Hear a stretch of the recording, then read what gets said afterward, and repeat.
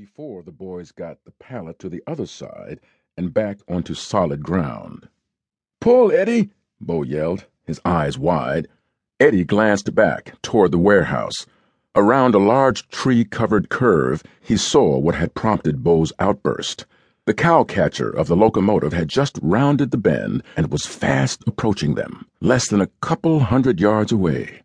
Gingerly struggling to keep his feet from slipping between the railroad ties spaced about 12 inches apart, Eddie tugged on the pallet with every ounce of strength. He cast a wary glance below to the dirty creek waters swirling below the trestle.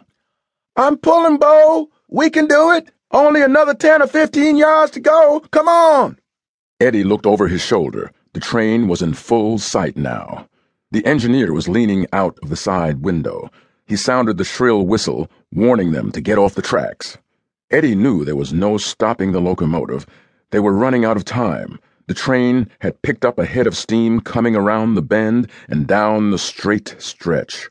Even if the engineer slammed on the brakes, the train would still roll over him and Bo if they didn't clear the tracks. The engineer hung on the train whistle, its steady blast urging the boys to run faster, to get off the trestle and away from the track. The whistle screamed as the train bore down upon Eddie and Bo. "5 yards, Bo!"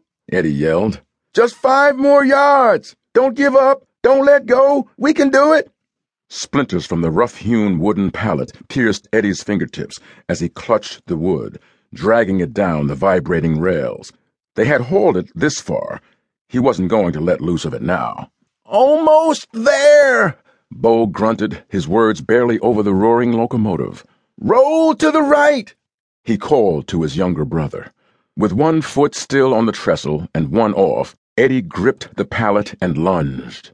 Bo gave a mighty heave of the pallet, lifting it off the track and toppling it in Eddie's direction as both boys dove for the weeds and rolled down the embankment just as the train's cow-catcher cleared the trestle, thundering past the panting boys.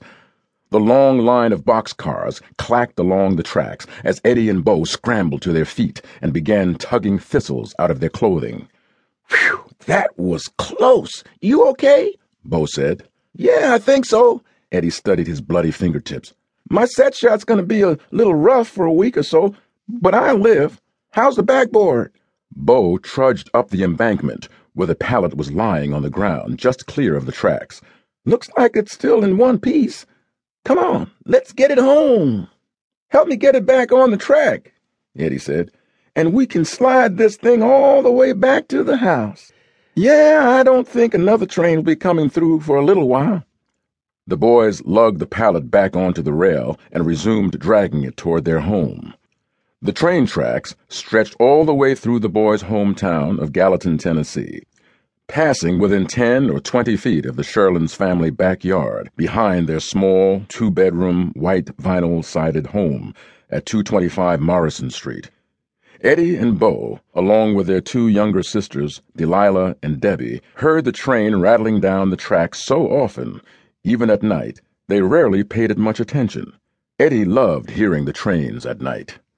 In fact, the clacking sound of the train rolling past his bedroom was a soothing balm to Eddie, a reminder that all was well with the world, even when things weren't so good at home, which they often weren't. Just short of their house, Eddie and Bo lugged the pallet off the railroad track and over the embankment.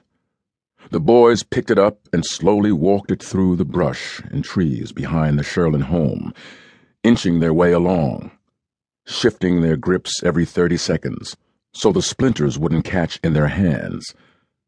They finally dragged the 4-foot square pallet to a light pole their dad had installed near the garage at the end of the gravel driveway. That pole was going to be the brace for the Sherlin boys' new backboard. Bo found a ladder in the garage, and Eddie grabbed a hammer and some 8-penny nails from the tool shed. "Do you think these nails will hold up?" Eddie said. "That pallet is pretty heavy." Bo eyed the nails skeptically. "I guess we'll find out. Is that all you can find?" "These are the biggest nails Dad has. There are a few spikes in there, too.